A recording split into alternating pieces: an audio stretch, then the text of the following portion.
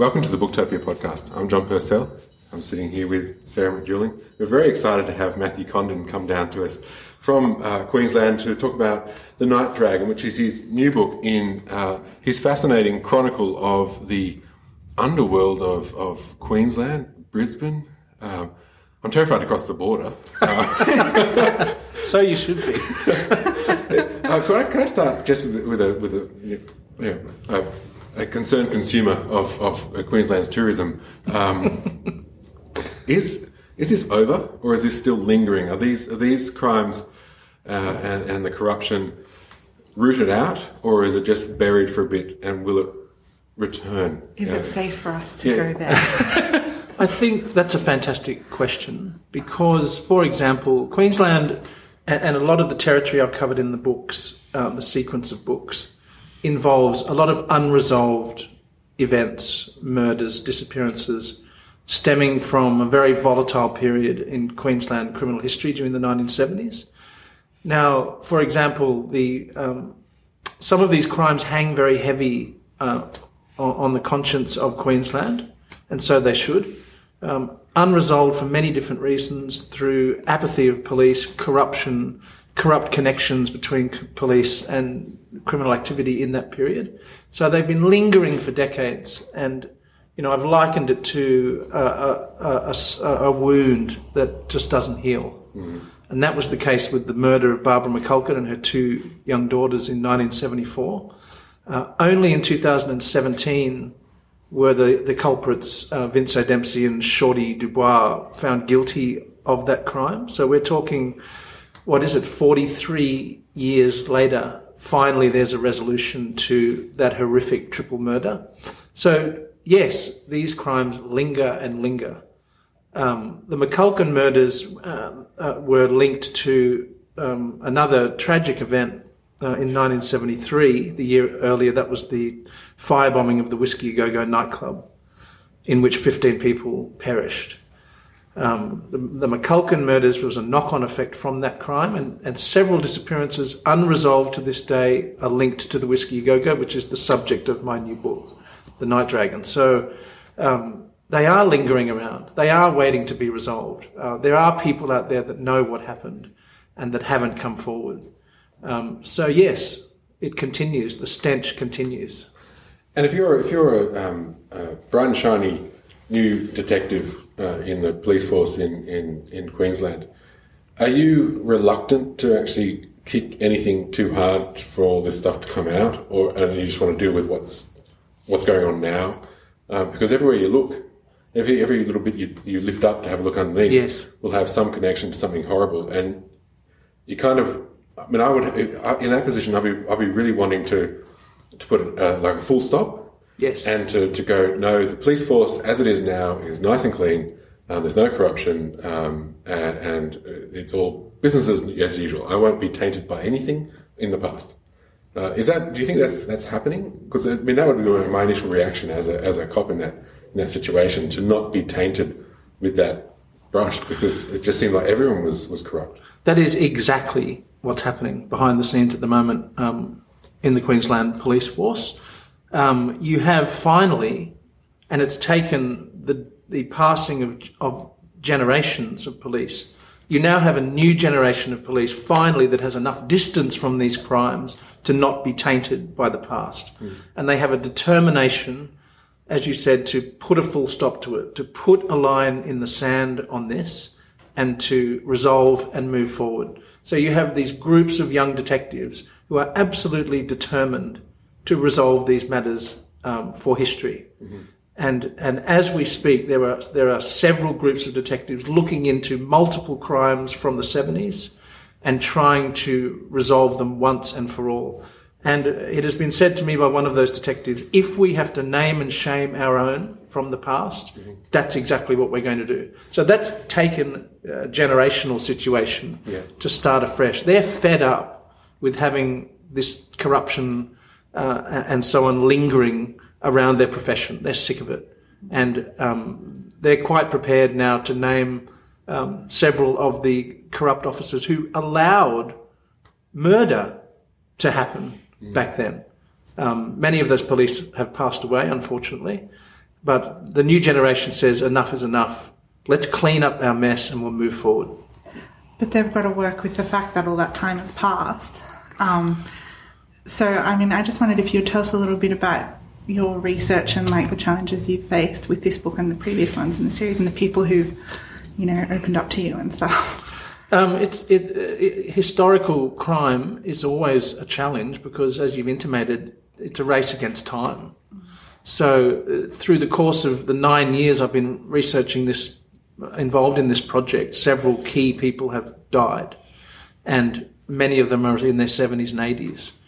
But having said that, with the new book, I was very lucky to win the trust of several former members of the criminal element, very closely associated with the primary characters in this book. So I've had, for example, input and information, invaluable really, from one particular person who was associated with O'Dempsey and Dubois from the 60s and into the 70s and 80s, and I've had input from another generation of criminals who was associated with O'Dempsey from the 1980s through to the 1990s. So I cover 40 odd years of his criminal history, thanks to the observations of very, very close associates of his. So, you know, it's difficult. The challenge is to win the trust of these men, and to, you know, I have vowed as a journalist and a writer, you know, I have vowed not to identify them. So the deal is, they give me the information as long as I protect them, and I think that's a fantastic deal in relation to getting the heart and the truth of the matter out there.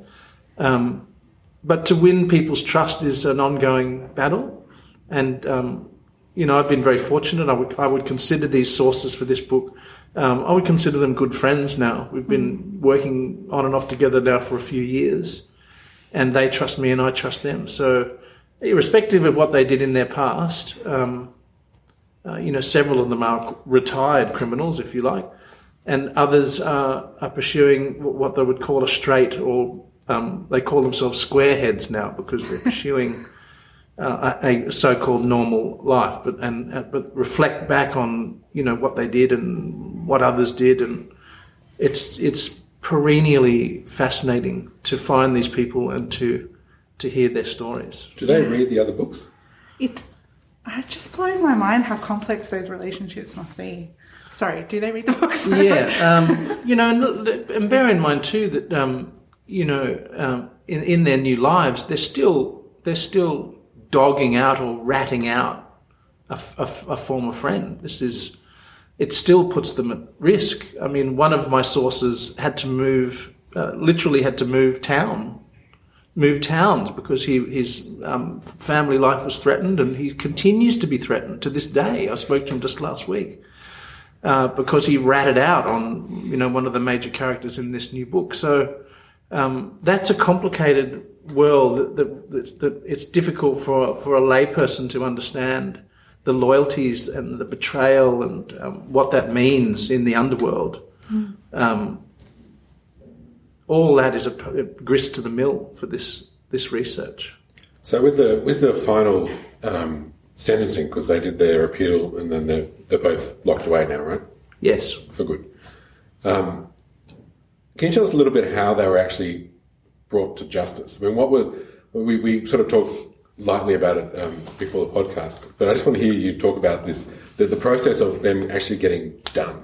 Like this is what the book's about, and I just want to sort of get that sense of... So what happened was, I mean, the murders of the McCulkins was the key, and the resolution of those murders and the day of sentencing, which I'll talk to you about, was one of the most extraordinary things I've ever seen in my career. What happened on that day of sentencing, which effectively blew open the doors to a sequence of other crimes and gave us an insight, finally, after decades, into what happened back then. But so with O'Dempsey and Dubois, who were both serving triple life sentences, the murders were in 1974.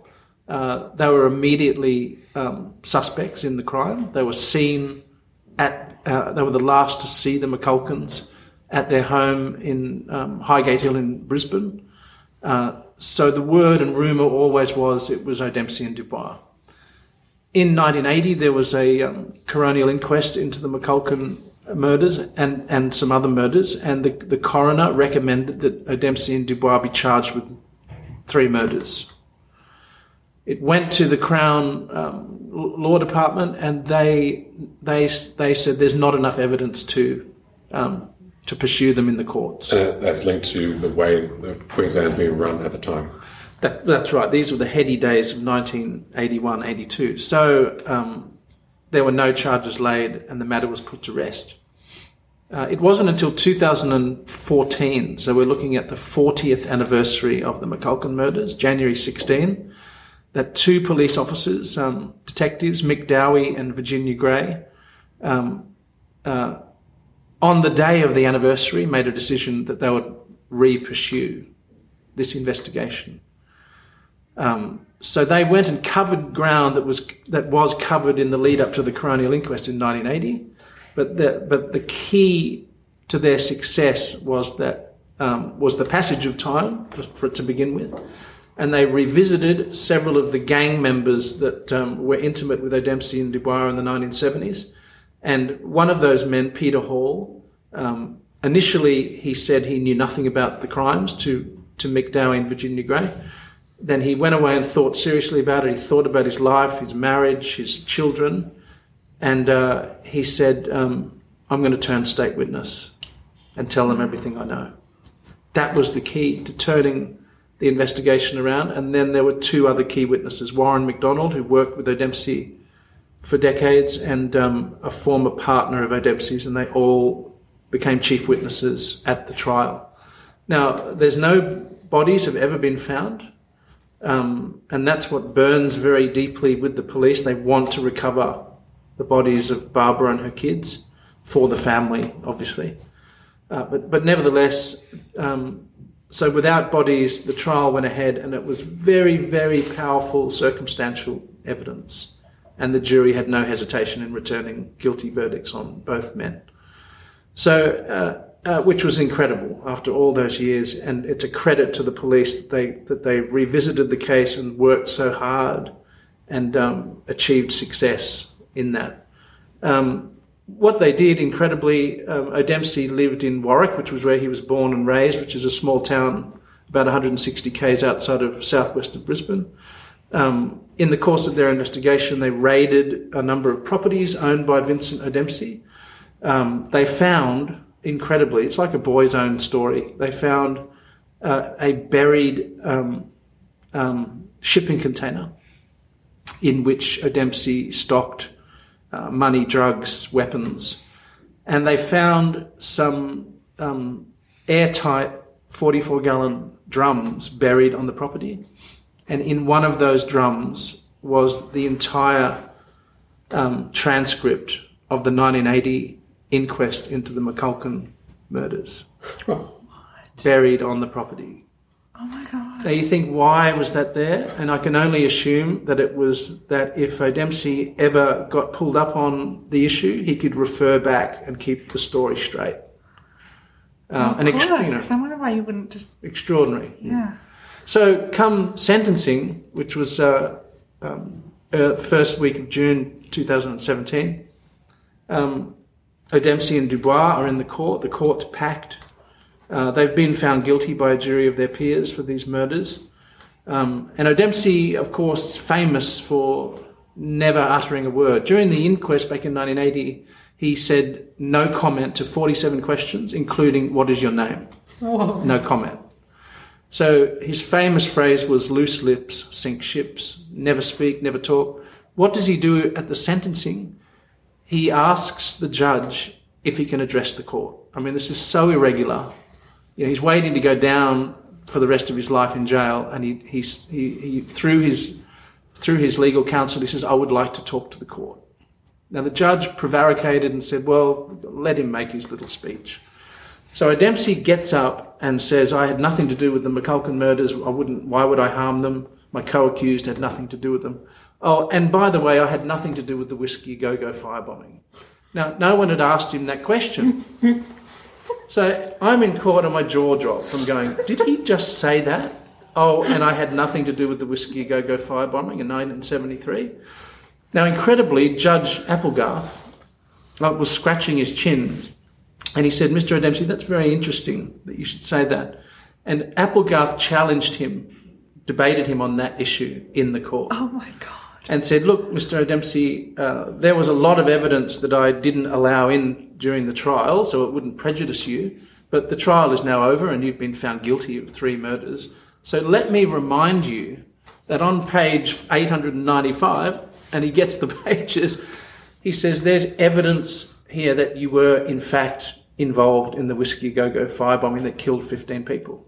So suddenly, as you know, I'm sitting there, having gone through the 2 trials, suddenly the door blows open to a judge saying there is evidence that killer Vincent O'Dempsey was behind the Whiskey A Go-Go as well.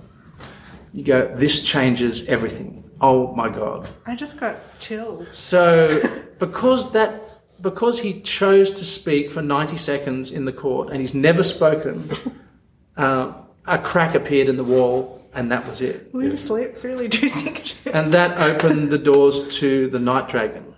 Wow. And away we went from there. So when you talk about the people who are informing you about this new book, some of them have turned, what do you call them, squareheads? Or? Yes, squareheads. What were these guys doing in that period after the murders? Are they just crooks the whole way through, or are they turned legit somewhere along the line? I mean, he's got a container full of drugs and guns buried in his property, but you know, did they put a front on from that point, or did they just keep doing bad? So what happened in 73 with the Whiskey and 74 with the McCulkin murders, you had this gang in Brisbane called the Clockwork Orange Gang, essentially. O'Dempsey wasn't technically a part of the gang, but he did jobs with members of the gang. Now, the murder of the McCulkins changed everything. I mean, in the criminal underworld, you don't kill women and children. I mean, it's a cliche. It's in all the movies, the gangster movies, but it's a fact. You don't harm, especially you do not harm children. And that changed the entire landscape for that group of men. They sort of scattered, and that was the end of them as a cohesive criminal entity.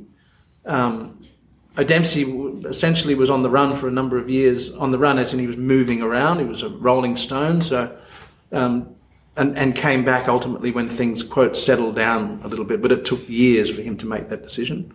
The other guys, some of them went to New South Wales, some of them settled in Hawke's Nest near Newcastle, did their own individual things to survive, and ultimately some of them went on the straight and narrow and abandoned that life. O'Dempsey, on the other hand, continued with various criminal ventures and successfully produced annual marijuana crops worth in the vicinity of $1 to $2 million per year on his properties outside of Warwick. Now, can you explain to me how a man can successfully cultivate marijuana annually for over 20 years without coming to the attention of police? It is impossible to imagine that in reality. And to my mind, and to those of his associates, there's absolutely no question he was protected by senior corrupt police for many, many decades. Until, as we discussed, the new generation comes along and says, enough's enough. Let's move forward. But when we were before this podcast, and we were doing a bit of signing, a bit of chit chat, you dropped a bomb on both Sarah and I, because we mentioned Trent Dalton's Boy Swallows Universe as a fiction set. Another one that's undermining Queensland tourism. In a nice way. In a nice way. I mean, actually encouraging a whole other tourist. But you said in that the main linchpin king in that crime king in that book is this guy. Like it's all basically because it's a fiction, and he's all over the place. Yeah, I mean, I don't. And he was a kid at the time. I'm not going to speak too much on behalf of Trent because it wouldn't be right. But we have spoken in public together about the fact that there in the small town of Brisbane, there is a cross-pollination of the characters that I'm writing about in real life and the characters that he's fictionalized in his incredible novel. Yeah. And some of those guys are the same guys. Yeah. So it's definitely a novel because he killed off one of his own brothers. that's right. And we're not putting it, and everyone that meets Trent always looks at his hands. But there's things that are indicators that this thing's a novel. That's right. It's most definitely a novel. Definitely a novel. But there are some things that he experienced as a child that is the exact period and people that I write about in my true crime books. Yeah. Small world. It is. It's a small and a dark world. Fascinating. Fascinating, and I can understand why a novelist would go. You're a journalist, novelist at the same time. You managed to balance that for years, and then this enormous story landed on your lap. And I think I remember reading that you went, "Oh, I'll just do a book on this." Just one. Just one. I'm not gonna, this is worthy of the book. And now it's 9 years, is it? 9 years and 5 books. Yeah. Wow. So, and you've even written a book about the books. Like you've written a book about That's how right. you were coping with the whole process. So this is a big shift in your. I mean, if you were sitting back in Sydney trying to get on with the literati, and you're thinking, what am I going to be doing in 20 years? You wouldn't have picked this. No. Absolutely not. I moved from Sydney 15 years ago now, and it was in many ways it was a great thing. And of course, I stumbled upon this project which has dominated so many years now of my life. But, moving out of Sydney and, as you mentioned, the so-called literati was the best thing that ever happened to me as a writer. Brisbane is you're very free. The little but significant writing community we have up there is very, very supportive.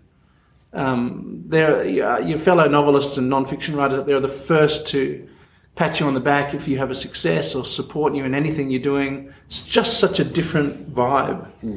And you just constantly feel really backed up and supported, which is a lovely thing to happen. And you can work, and I can work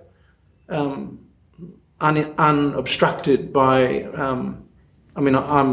I've got 3 children now, and they keep me busy. But you can work without the distractions of the so-called literary scene up there. You completely. People think, oh, it's only Queensland. That's fantastic. I love that. You're free. Mm-hmm. They leave you alone. It's wonderful. And the evidence is in my productivity. I mean, I've published 5 books since 2013. So.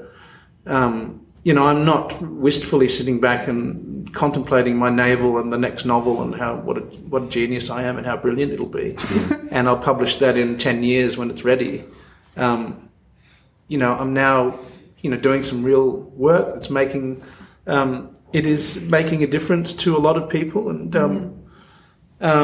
one of the greatest byproducts of doing these books has been to restore the dignity back to police, hundreds of police whose lives and careers were destroyed by these corrupt men, to restore dignity back to former prostitutes, back to, you name it. It's not pillars of society here. It's giving back goodness and honesty to genuine people who were affected by this. It changed their lives. I did an event for All Fall Down, which was the 3rd volume of the trilogy. And I had a man come up to me, he would have been in his early 70s, with another younger man in his 30s, in his 40s. And he said, look, I just wanted to say to you, I was a former Queensland police officer. I saw something in the early 1980s that I shouldn't have seen, and it destroyed my career. I had a heart attack at 43. It shattered my family life. And I now drive a bus for the Brisbane City Council. And the young man with him was his son. And he said, look, I never understood what Dad went through. I always blamed Dad for the breakup of the marriage. I hadn't spoken to Dad for 20 years. And then I read your book. Whoa. And I went, that's amazing. oh my God, that's what happened to my father. and now he's my father again and I'm his son again. So when you think of that a book can bring a parent and a child back together because finally some truth is out there, you couldn't ask for more. You just from keep the books. giving me chills. I got them again just I've got then. too. I feel like the ripple effect with your books and I guess true crime writing in general can be so extraordinary in that way, unearthing long buried secrets that have, just had this almost cancerous effect over time. Where was I going with this? But also the culture, like that, yeah, because it's not. They don't have to be in the book. Like if you're It just describing the spills culture out, yeah. and you're going, okay, so if Dad was a good cop in this circumstance, how the hell does he get on? Yeah. How do you make it through? There was a bit in one of the earlier books about the guy in northern Queensland who was moved down to Townsville because he started to go, why are there so many drug dealers ending up here? What's going on? This is northern Queensland. This shouldn't be happening. And he was moved, shoved, and threatened. And it's just awful. That's what we pay them to do. We ask them to go and find the criminals and to look after them, and then they're told not to. That's right. And bullied. But then all these years later, you have people like yourself who and the police force now looking into it, and I think the great appeal with this is that there's hope for justice. And do you think, in your opinion, like that with this book coming out, some evidence could be unearthed that might lead to finding the bodies of the McCulkins? I don't know about that, and I have received some information about what may have happened to the bodies that I wouldn't like to share at the moment. It may be speculation, but it has a terrible ring of truth. So, I'd hate to just have a guess on that. Of course, it would be incredible, finally, for those bodies to be recovered. I'm not sure, really, if they ever will be, unfortunately. In the new book, there is, possibly an approximation of where they may be, which has been through several of my interviews and piecing together this puzzle. And if you run it through logically, you go, well, the odds of that are pretty good. And I think the police share my theory that I publish in the book about that. It's still a wide brown land out there where we think the bodies may be near Warwick itself, the town of Warwick. And who knows? I know that Detective McDowey, there's nothing more in his life that he would like to achieve than to find those bodies. And in saying that too, there are former gangsters who worked very closely with O'Dempsey, and their passion too is to recover the bodies. This is an obsession with some of them. So, over the passage of time, they're now old men. They've got grandchildren. Their outlook on life has completely changed. They did things in their past that they regret, but that's life, that we all do that. And they now talk amongst themselves. I mean, O'Dempsey's securely, he will die in jail. They say he is exactly where he should have been 40 years ago. And that some of them have even said, I will go to jail and I will offer his family cash to try and get him to tell me where the bodies are. Wow. Essentially. So there is a great collective hope that the bodies will be found. Bear in mind there are several other bodies linked to O'Dempsey, and there are several investigations happening as we speak into cold case murders from the early 1960s through into the 1970s, into the 1980s. There are several cases that remain unresolved, but police are working on them quite literally as we speak. In your investigations, there were there's the corrupt cops. There's the preferment of people who are in the joke. Is that what it is? Yeah. Above others, the bent rise. There's the brothels. There's the gambling. There's being thugs. There's burglary. There's all these other things. And it's being run by the state, by the police. But I think did you not start to find even worse things as you went in? There was sort of pedophilia rings and this kind of stuff on top of it.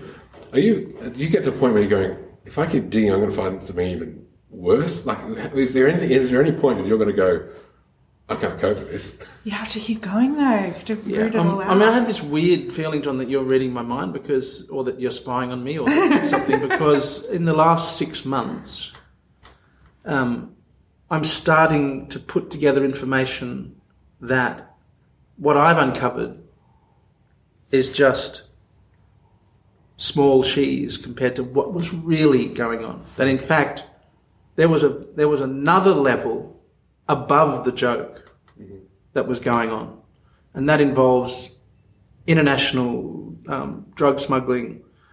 That involves a group of men so powerful, corrupt police, that they compromised almost every Royal Commission into them from the National Hotel Royal Commission in 1963 onward into the 80s.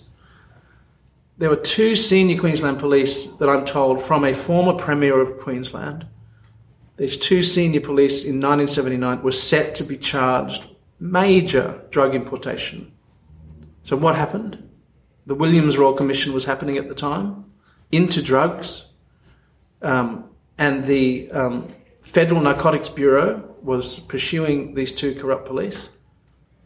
What happened? By 1980, the Federal Narcotics Bureau was dismantled. So the body chasing these 2 corrupt police was in fact pulled apart on the orders of the Prime Minister, Malcolm Fraser. So if you can imagine having that much sway and influence, that you can actually dissolve the very body of law enforcement that is pursuing you, that's the level of what we're looking at. Holy crap. And how many I mean, it seems crazy to even ask you how many books you've got planned out, because, when you first started, you thought you were doing one. Like, that's right. Is this now life's work? Well, it could be not infinite, but it could certainly see out my career easily. Yeah. I would love to do a book on former corrupt police commissioner Frank Bischoff. He was commissioner from 58 to 1969. I exposed him as a pedophile in my books. There is so much to that man and his story that is the bedrock of what happened later on. Mm-hmm. So that could be very early in the sequence of events. Yeah. He honed his craft in Brisbane during the Second World War, where he learnt the art of kickbacks from prostitution, illicit grog, gambling, etc. So he honed his fine skills during that period of Brisbane during wartime. Mm-hmm. That alone would be a fascinating book. Yeah.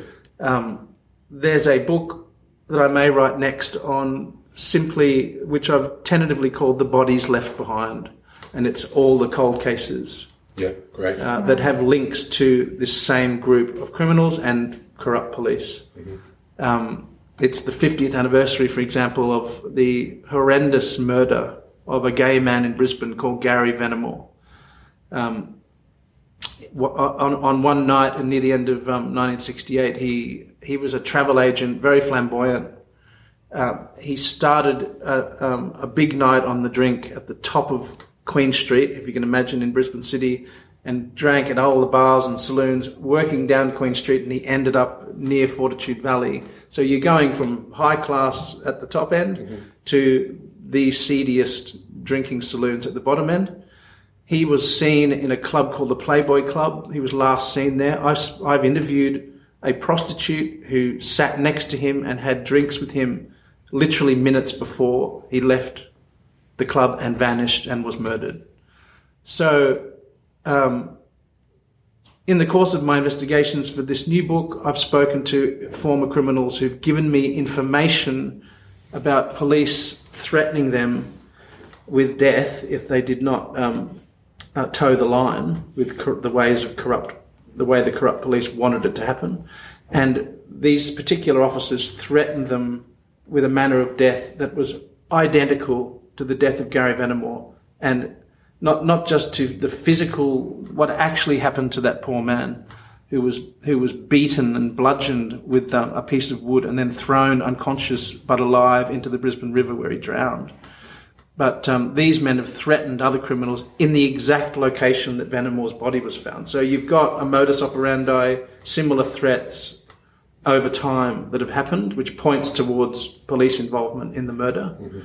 And at a recent event, one of Venamore's distant relatives approached me and said, would you like to do some work on the death of Gary in 1968? So there's people out there, families that want answers, you know. And there's 10 cold cases I can fill that new book with. Yeah. And it may prompt people to come forward, or maybe I can join some dots for these families. I'm not sure, but there are plenty of the books are like buses. Well, look, at the bus stop. I mean, I want to read all of them. Yeah, but I'm thinking like Matthew Condon with Sarah McJulie. You know, start farming them out. You know, good idea. Become the James Patterson of true crime. But do you think the time may come, like perhaps years away, that you would write a novel again? Yeah, I mean that's something unusual happened. I went to a wonderful the Burdekin Writers Festival way up in far north Queensland, in the little township of Ayr, which is inland from Townsville. And they're a beautiful group of people, and they run a really lovely country writers festival. And they invited me last year. It's like the third time I've been up there. And they put me on a panel whereby the facilitator wanted to discuss The Trout Opera, which was my novel from, my last novel from 12 years ago. And I had not looked at that book since it was published in 2007. And so we started discussing the novel, and I started thinking for the first time about fiction again, having been embedded in this horrific non-fiction. And then she read a passage from the book, and it was like hearing it for the first time. Wow. And I thought to myself, and I'm not big noting myself, but I went, that's not too bad. You know, I thought if someone else had written that and I'm hearing that, that's all right. That sort of works. Mm. And that led me back to looking at the book for the first time, and I thought, I got to come back here one day. I think it would be exciting if you did. Yeah. Particularly because you may have just changed as a novelist over. I mean, you would have had to, but like. But that life experience. What it would do what to might a crime happen? novel What that might, you wrote now? What might I produce? That's a really good. Because you're almost like Balzac now. The human comedy. You've seen it all. And I did have an idea too. I read there's a fantastic sequence of novels by an American writer called Greg Iles, the Natchez trilogy, and they're 1,000 pages each. And it's this amazing story of lawyers and crime and gangsters in the deep south of America. And he's done this epic 3-volume. And I read it and I thought, that's my story. Yeah. Like, this is what I'm doing, but I'm doing it in non-fiction. Yeah. And I thought, wouldn't it be an incredible novel to do this epic thing over decades that, that has been in my brain for 9 years? And you have the freedom to walk to places you don't know about. That's exactly right. Yeah. That's right. I think it would be extraordinary if you did one day decide to do that. So are we signing up for like 12 books in this series and then... Should we decide it just now? But give me a break. I've got to, I'm only human. There's too much work to do.